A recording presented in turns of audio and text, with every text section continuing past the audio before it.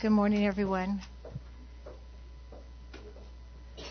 I'm really excited at bringing today's message because it's a very clear message and it's from the very heart of God.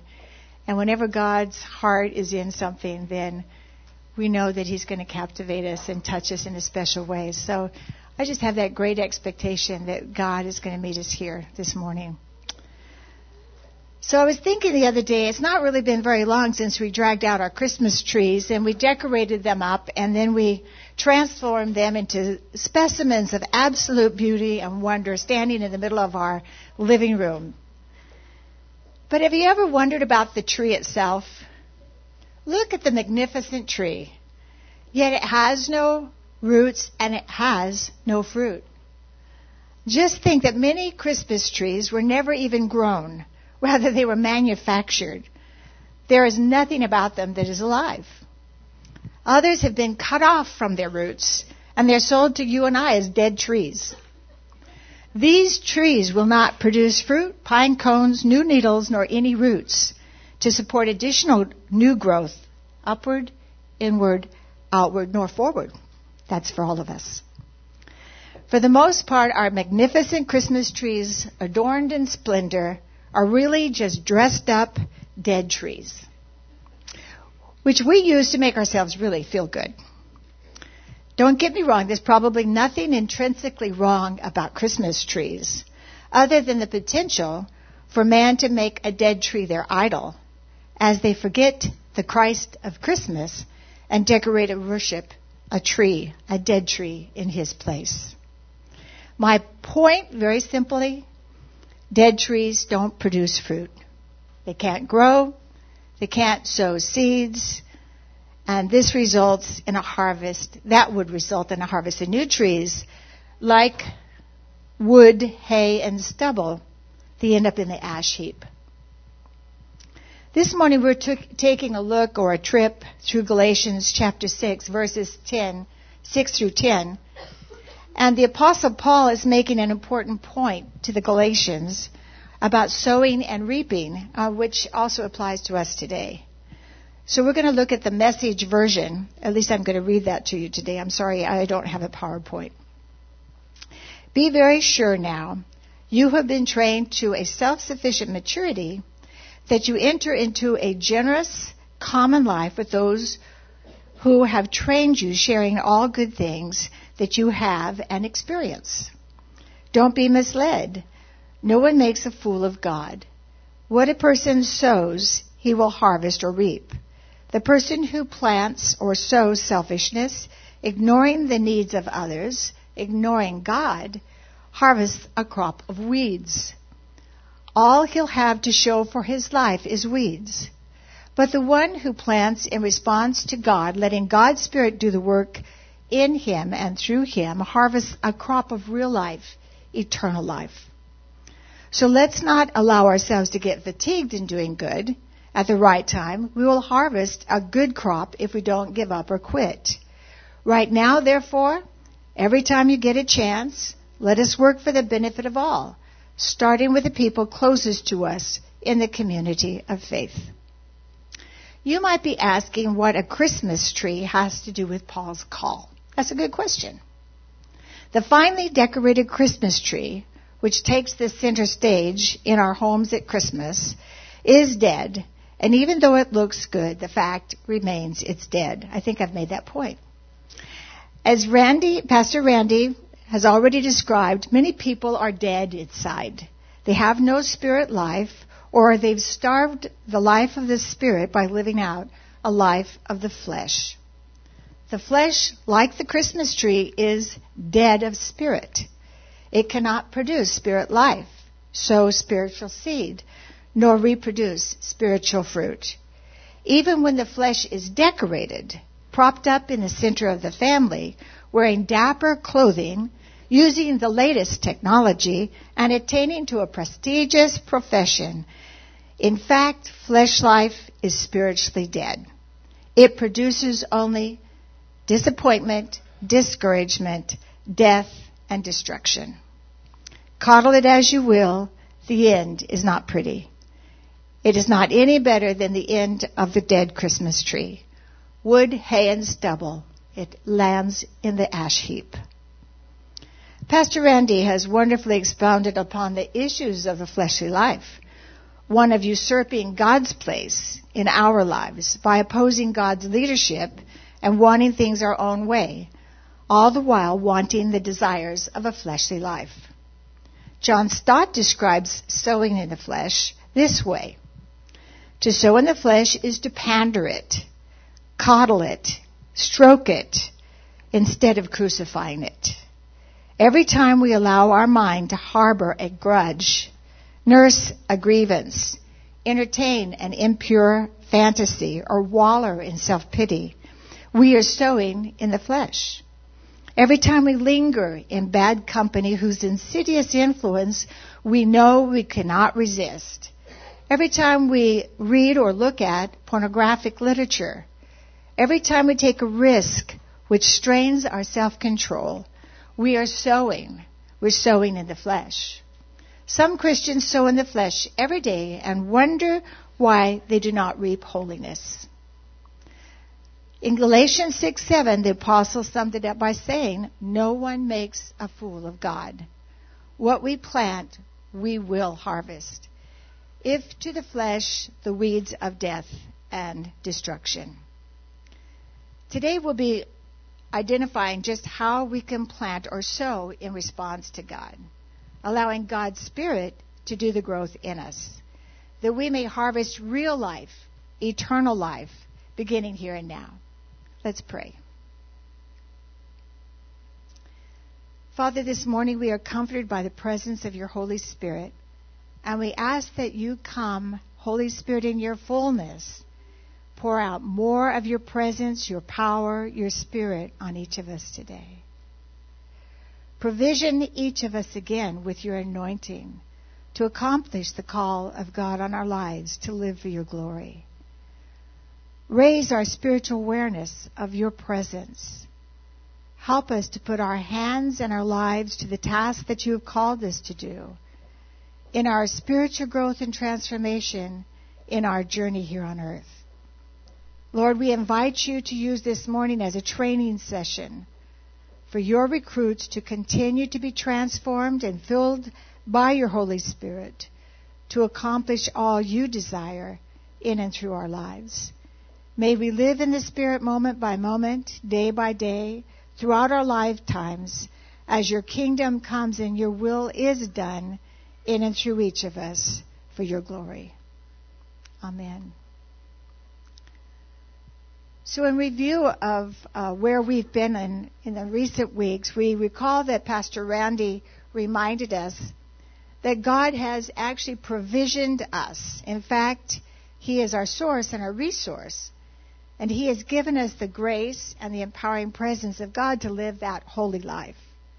That means that we have the presence of the Spirit of God empowering us to do what he's called us to do and to not do things in our own strength, in our own flesh, according to our own wants and our own desires. So we begin with Paul's opening comments in Galatians 6:6. You have been trained to self-sufficient maturity. Enter into a generous, common life with those who have trained you, sharing all the good things. Alas, the potluck. In essence, Paul is addressing the recipients of training to maturity in Christ and directs them, or us, to join with and fully participate in the generous common life with those who trained them. He's teaching the liberality and the generosity of mutuality. To whom much is given, much is required. Here we see Paul connecting the dot between the source of the growth in a disciple and the life poured into them by the teacher. Mutuality is elevated, and selfishness and greed is demeaned. Without saying it, Paul is describing the mutual responsibility of living in selfless goodness. The word used for Paul by share or fellowship is the verb form mutuality, which requires both parties serving one another. Sometimes we get the idea of serving as I serve everyone or you serve everyone. But in mutuality, I'm busy serving you while you're busy serving me. There's a oneness, there's a unity, there's a fellowship beyond just sitting together. The key to godly fellowship is sharing in the good things together, in the act of sowing in the Spirit as fully participating in the generous common life, where both participants, the recipient and the giver, give and share liberally and generously. So Galatians 6:8 goes on to say that one who sows in response to God, letting God's Spirit do the work or the growth in him, harvests a crop of real life, eternal life. Another way to say it is one who lets God's Spirit grow them up in Christ will harvest eternal life. Did you hear that? The key to unlock the door to eternal life is God's Spirit, the Holy Spirit. No wonder there's been such conflict surrounding the great moves of the Holy Spirit, the baptism in the Holy Spirit, and the manifestations of the Holy Spirit. What's the source of that resistance? It originates in hell itself. The spiritual powers of darkness are agitated and enraged when the church or a group of believers believe and are baptized in the Holy Spirit. They begin to speak in tongues, and they move in the power and the anointing of the Spirit of God. Can you imagine the enemy of God attacking every aspect of the Holy Spirit and those empowered by Him?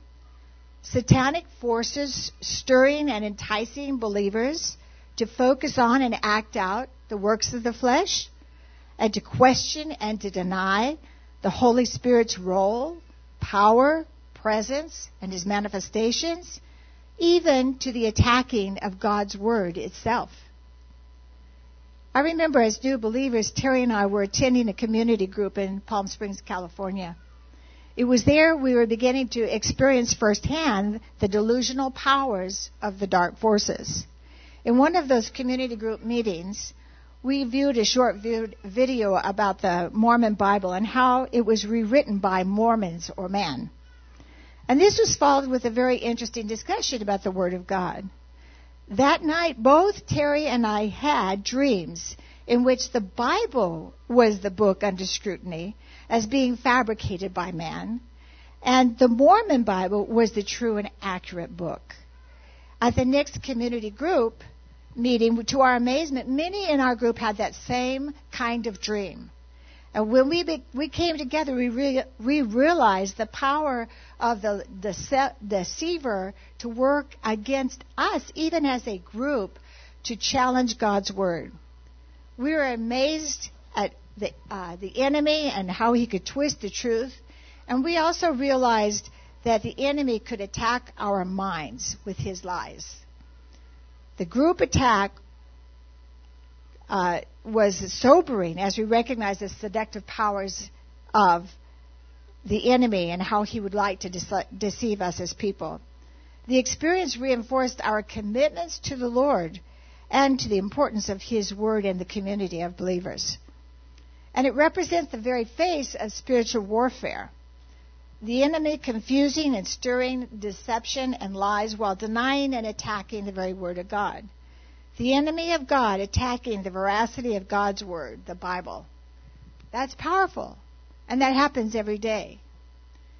As we understand sowing and reaping, the Father is illuminating the role of the Holy Spirit in empowering us to overcome the lies of the enemy and the life of the flesh by guiding and empowering us to walk the life of the Spirit, the source of truth and the source of assurance, and thereby overcome the schemes and the deception of the enemy, whose goal is to do us grave harm.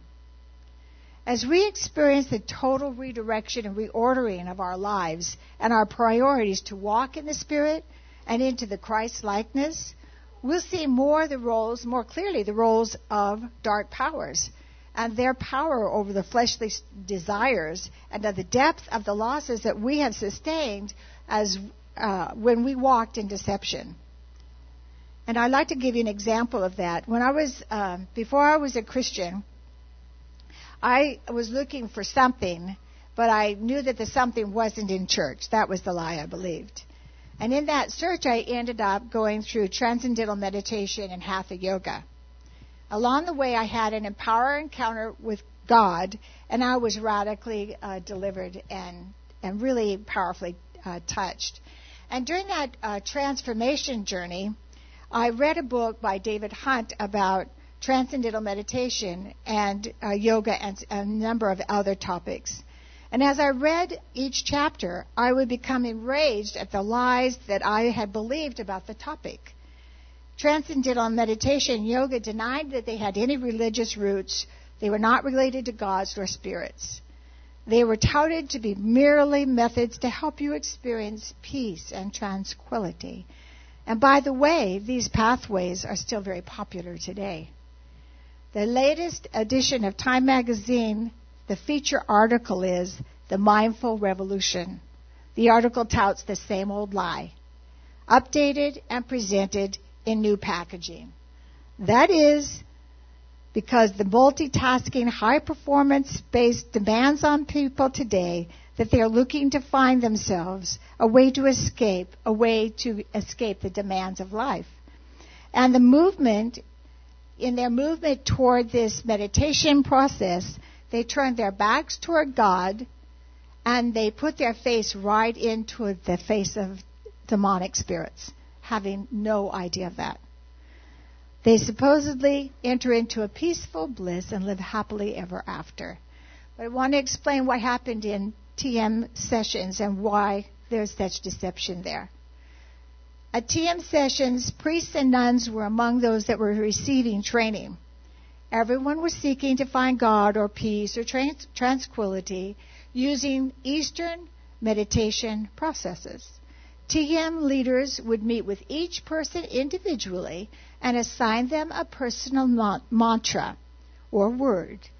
And along with that, we were assured that it was a nonsense word used merely as a vehicle for reaching the meditative state. A method of emptying our mind of all thought to be free to exercise deep peace. Lies. It was all based on lies. The mantra was actually the name of an Eastern god, a demon spirit. And in my case, for 2 years of my life outside of Christ, I chanted that name 20 minutes a session, 2 sessions a day, 365 days a year. My mind was certainly not neutral. It was calling in dark spirits, as the emptying of my mind created a vacuum sucking up the abyss of darkness. As I chanted that name, which in effect invited evil to reign over my life. My cousin also participated in TM. He began to envision evil scenes and then painted them on his walls. And I inquired of him, what's the source of these paintings? And he said, well, they were visions he experienced in meditation. I promptly informed him, the rules say you have to keep your mind clear. You're breaking the rules. That didn't help him. I look back now and all I can see is the hand of God protecting me from encountering those same visions and dreams that my cousin not only painted but ended up living out. When I came to understand from a new Christian perspective the lies that the book revealed, how they deceived me and the people that were coming to TM, I threw the book across the room. I was enraged that I could believe a lie. Later, I picked the book up again and I read the chapter about Hatha Yoga. I was so angry that I beat my fist on the floor. Another pack of lies were told me about Hatha Yoga. It was represented to be merely stretching exercises to enhance relaxation and tension and release internal energy and all that dogma. They claim there is nothing religious. There's no spirits involved. The stances included in yoga included the cobra, the lion, the scorpion, just to name a few. And yes, you got it. I threw the book. The descriptions of the book of the various yoga postures explained how each posture was designed to open your body and your spirit to beckon in dark, evil powers. With help and time, I was able to renounce and cast off the evil influences and seek God's forgiveness for participating in these practices, which opened my spirit, soul, and body to dark spirits, and to be cleansed, forgiven, and restored. And I humbly asked the Lord to forgive me for my pride and self-reliance, which had opened the way to me for me to accept these lies. Why discuss this episode of my life?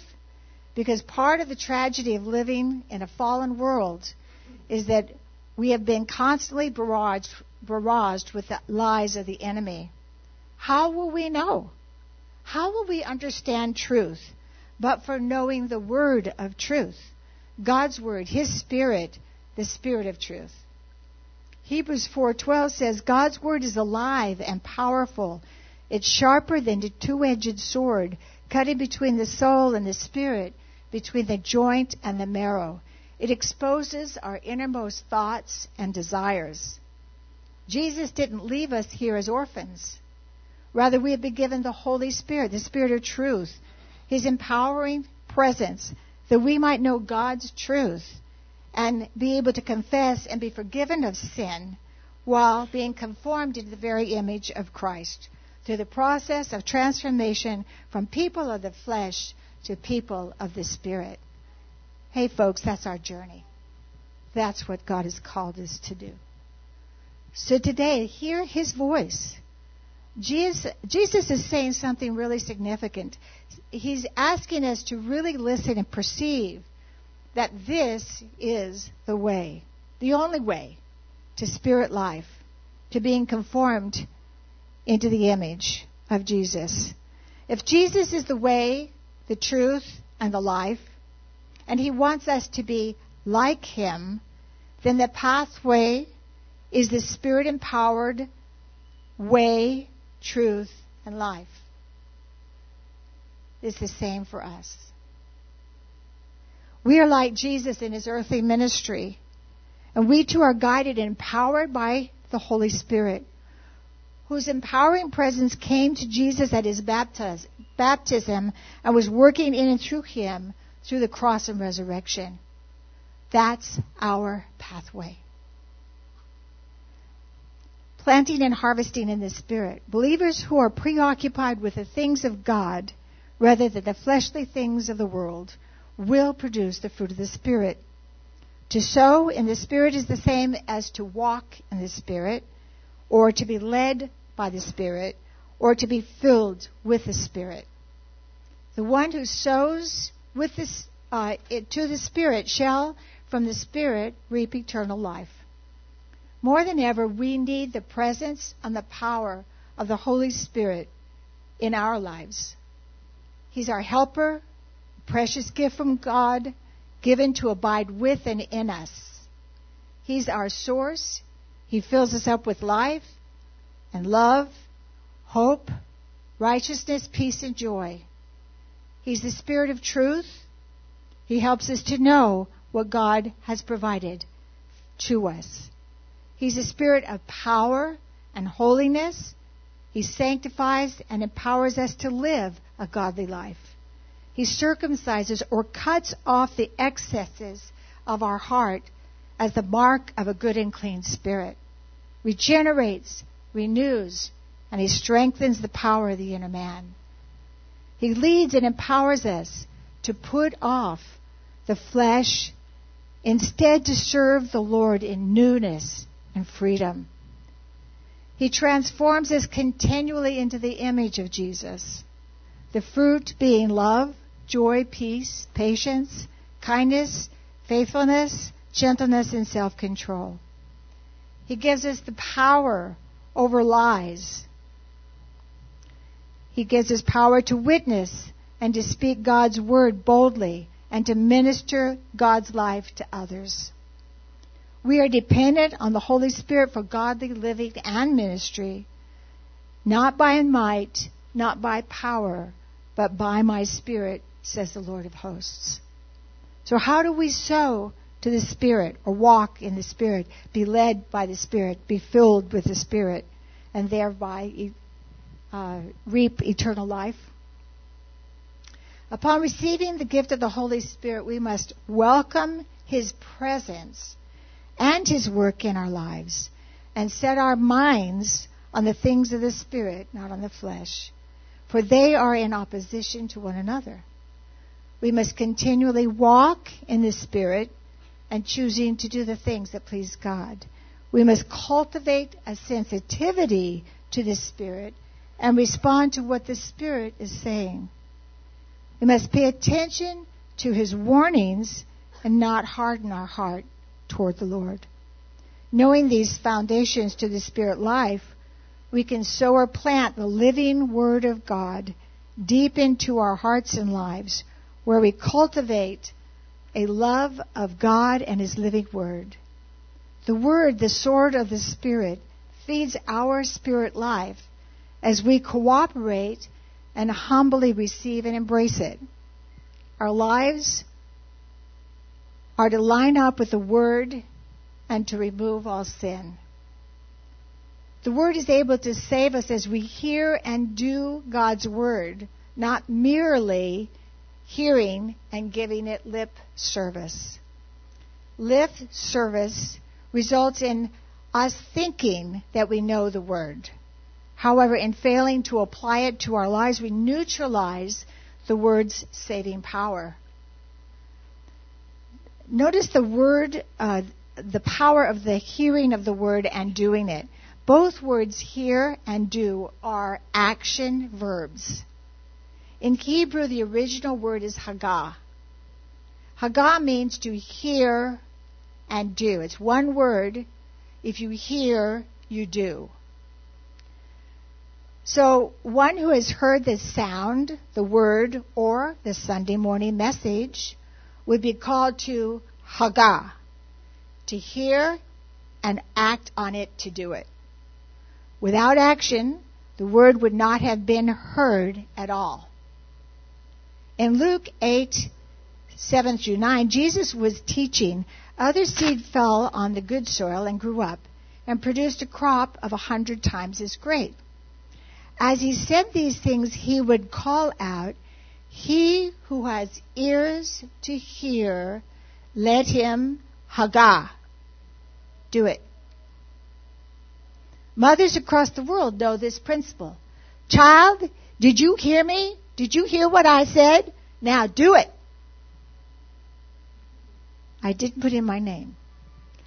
Jesus also instructed us on sowing in the kingdom in Matthew 13:23.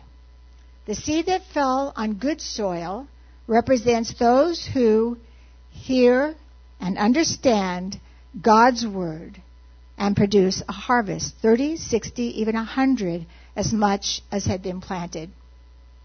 Here again we see hagah in action. And if we really got this, that is, heard the Lord in the Hebrew way, and we did it, hagah, our lives would be ready, willing, and able to walk out the Spirit-empowered life. No more lip service to the Word of God. We can activate the Spirit life in our daily walk as we read, meditate upon, ponder, memorize the living Word. We do what it says to put off the flesh, the deceptive desires, and we put on living, residing, walking in the Spirit. The teacher, the helper, the comforter is here, and we are to welcome His presence every day. We would cultivate the Spirit by pursuing spiritual formation practices daily. This is a living example of being saved by grace, for it is by grace you are saved. For grace is the empowering presence of God in our lives, transforming us into His likeness. Isaiah 30:18 specifically describes sowing in the Spirit with the help of the Lord. So the Lord must wait for you to come to Him so He can show you His love and His compassion. He will be gracious if you ask for help. He will surely respond to the sound of your cries. He will be with you to teach you, and you will see your teacher with your own eyes, and your own ears will hear Him. Right behind you, a voice will say, "This is the way you should go, whether to the right or to the left." Pause here for a minute and reflect with me about Isaiah 30:18. When we ask the Lord for His love and His compassion, and invite Him to come and be with us, welcoming and receiving Him into our lives, and following His leading, you can expect that you will see your teacher. Your own ears will hear Him. He will tell you the way to go. Today, will you Hagah, that is hear and do in the here and now?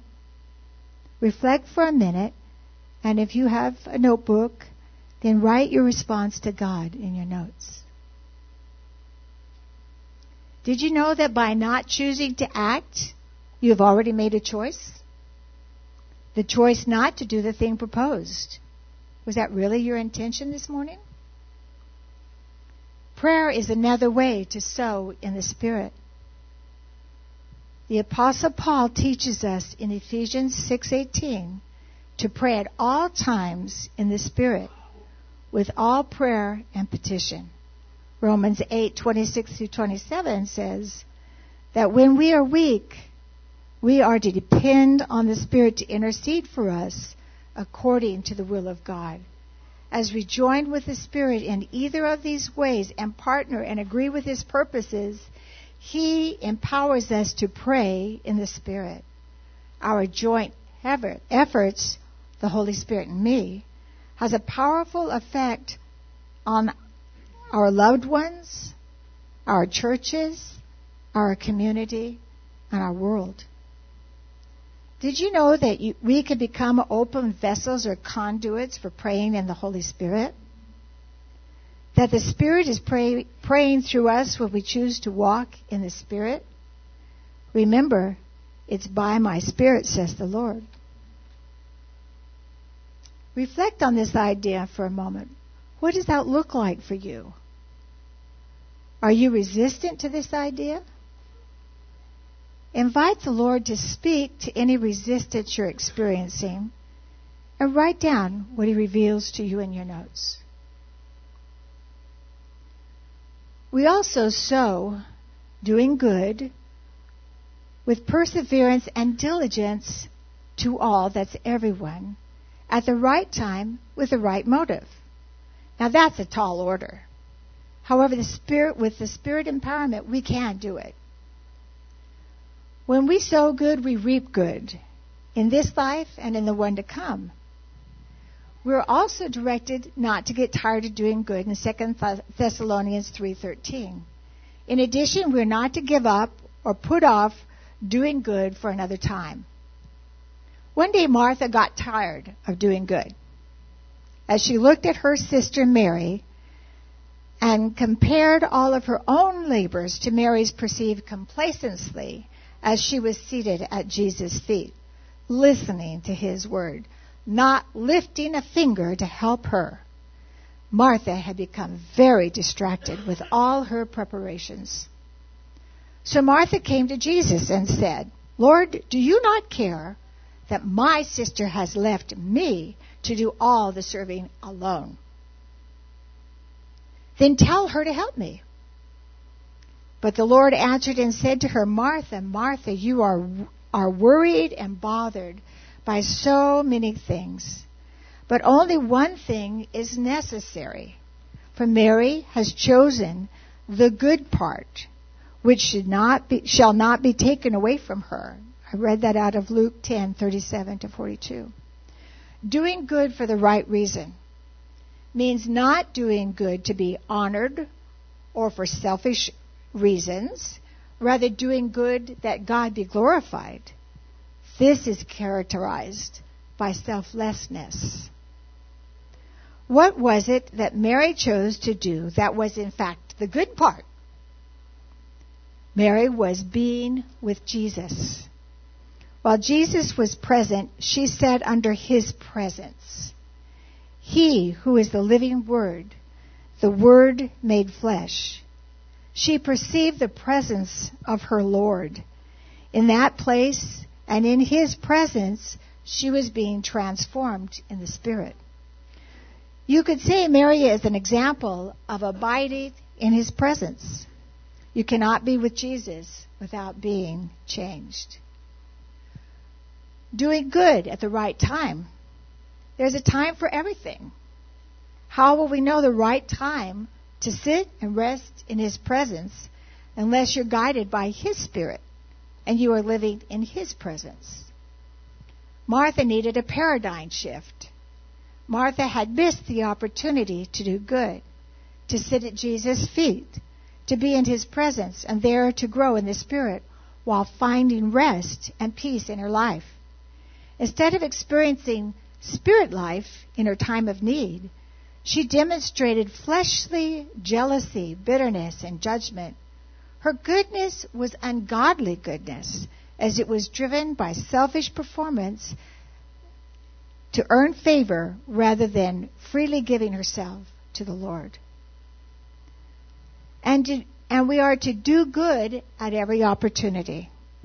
The Word calls us to be ready, in season and out. That is to be ready at every moment, every day, with every person motivated and ready to do good. We have been called to keep on keeping on. For tomorrow is always the devil's favorite day. The chant of lost ones reverses the truth. Never do today what you can put off until tomorrow. And tomorrow never comes. Lies reverse truth to deceive the naive. Be careful how we or you walk, making the most of your time. Time is of the essence in these latter days. For the days are evil. Do not be foolish, but understand what the will of the Lord is. Be filled with his Spirit. Planting bountifully, harvesting bountifully. The New Living Translation says it this way, 2 Corinthians 9:6. Remember this, a farmer who plants only a few seeds will get a small crop, but the one who plants generously or bountifully will get a generous or a bountiful crop. We must be wise in the time that we have, as it is more important now than ever before that we become serious and intentional by sowing generously to the Holy Spirit. Caveat: do not quench the Spirit. Examine everything carefully.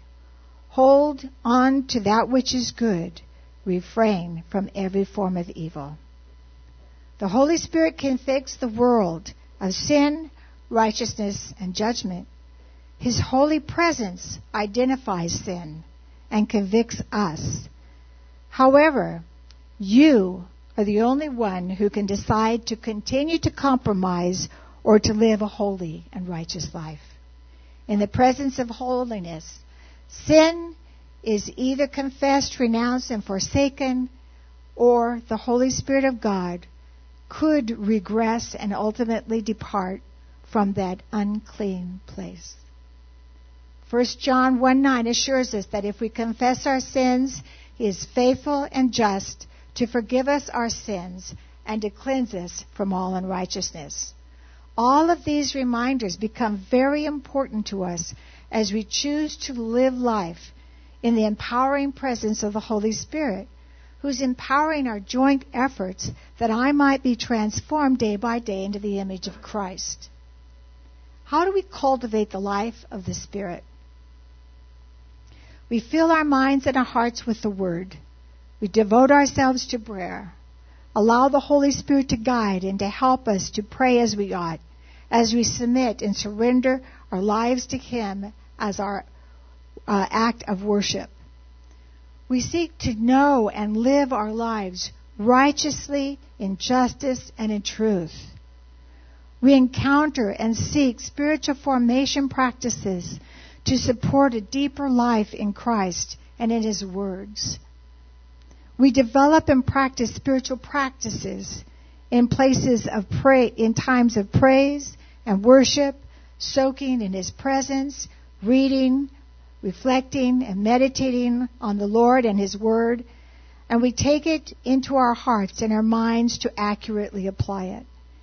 In exercising times of fasting and spiritual retreat, in listening prayer, in times of silence and solitude, seeking and communing with God, all of which stir our longings to know Him intimately and to walk in His wisdom and His power and His authority and to become more spiritually attuned to His presence in our daily walk and to cooperate with the Spirit in all ways to sanctify our lives completely, spirit, soul, and body, all the while knowing God calls us to holiness and gives His Holy Spirit for that purpose. In remembrance always, the Lord calls us to be holy, for I am holy. Holy, H-O-L-Y, means to be holy gods, H-W-H-O-L-L-Y, holy gods, 100% yours, Lord. Finally, the great harvest, the great reward, is the gift of eternal life. The one who sows to the Spirit shall from the Spirit reap eternal life. Jesus says to His Father, "This is eternal life, that they may know me, they may know Thee, and the only true God, and Jesus Christ, whom Thou hast sent." The Apostle John adds, "The Son of God is come and given us understanding, in order that we might know Him who is true, and we are in Him who is true, in His Son, Christ Jesus. This is the true God and eternal life." Jesus came that we might have life, and we might have it abundantly. And He Himself is that life. This gift of eternal life begins even now in this present age, and it finds its fulfillment in the age to come, which lasts forever. As we sow bountifully to the Spirit, rejoicing from our innermost being, flow rivers of living water, a well of water springing up to eternal life. Worship team, would you come now and begin to play the closing set?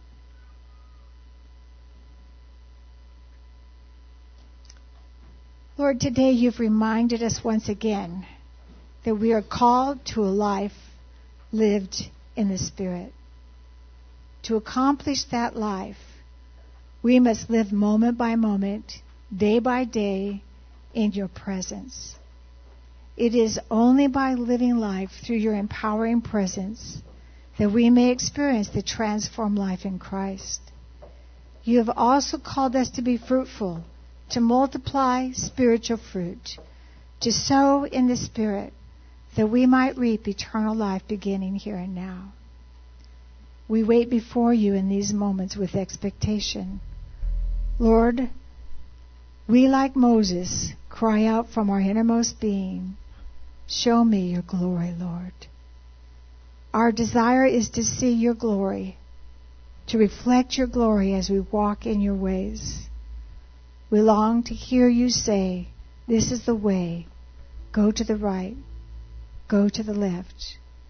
We long for more of You, Lord. Lord, reveal Yourself to each and every person in this room today. Confirm Your presence is here with us now. And we invite You, Holy Spirit, to come with Your empowering presence. Make this the day of Your visitation. Make Your home in our hearts. Guide us in the way, the truth, and the life of Christ. prayer ministers and leaders, would you make your way to the cross to meet with people as they come forward? And the way things work around here is while the worship team plays this last song, some of our trained folks are available to pray with you, and they're heading over to the area of the cross. You may feel that the Lord is inviting you to join them in prayer. Just make your way over to a prayer member as you feel His leading. The Lord is inviting those of you who wrote down your responses to God this morning to pause for a minute and reflect over those decisions. As a first step to living out these decisions, He's inviting you to come to the altar and meet Him there. He's assuring you to ask and you will receive His empowering presence. He will lead you to do all that you heard Him speak for you to do. Haggah. Lord, for all of your sakes, empower us to live out our lives in your empowering presence and not to fall back into the uncaptivated mandates of the flesh. We have the power of your presence to change directions today, to choose to walk in your presence and overcome our fleshly desires. Today, some of us need to throw the book down, to get angry at the lies that we've believed, to draw the line, to say enough is enough. A voice inside of you is saying, I choose to run the race in the Spirit. In Christ, I will overcome the flesh and the lies. Welcome. You're welcome to come to the altar. Someone will meet you there. Some of you have some stuff to give up to Jesus, like the Christmas tree. You're all dressed up. You look good on the outside, but today the Lord has revealed to you that all of that is just a bunch of junk, a dead facade. The Spirit has exposed you this morning, just as the presence of the Holy God exposed Adam and Eve after they had fallen. The Holy Spirit has brought up things to your remembrance, and He's drawing you to give them to Him. He wants to give you beauty for ashes. Make your way to the altar. There are people there who want to pray with you. The Holy Spirit is bidding all people everywhere to come to the fountains of refreshing. He desires to fill, refill, and pour out His Spirit, His anointing, a refreshing in the Holy Spirit. For those who are weary, for those who just need the time of refreshing in the Holy Spirit, all of those who desire to be filled with more of the Holy Spirit, you can stand where you are and freely receive. The Holy Spirit is coming in waves of refreshing. He wants to pour out more on His people. So I close now with this benediction. I pray that from His glorious, unlimited resources, He empower you with inner strength through His Spirit. As you trust in Him, Christ will make His home in your hearts, and your roots will grow deep down into God's love and keep you strong. May you then have the power to understand the width, the height, the depth of God's love and experience Christ's love. For then you will be made complete with all the fullness of life and power that comes from God. So once the worship team completes their final song, the worship service will be over, and you can pick up your children at the children's ministry. And I hope we'll see you next week, and why not bring a friend with you? Thank you.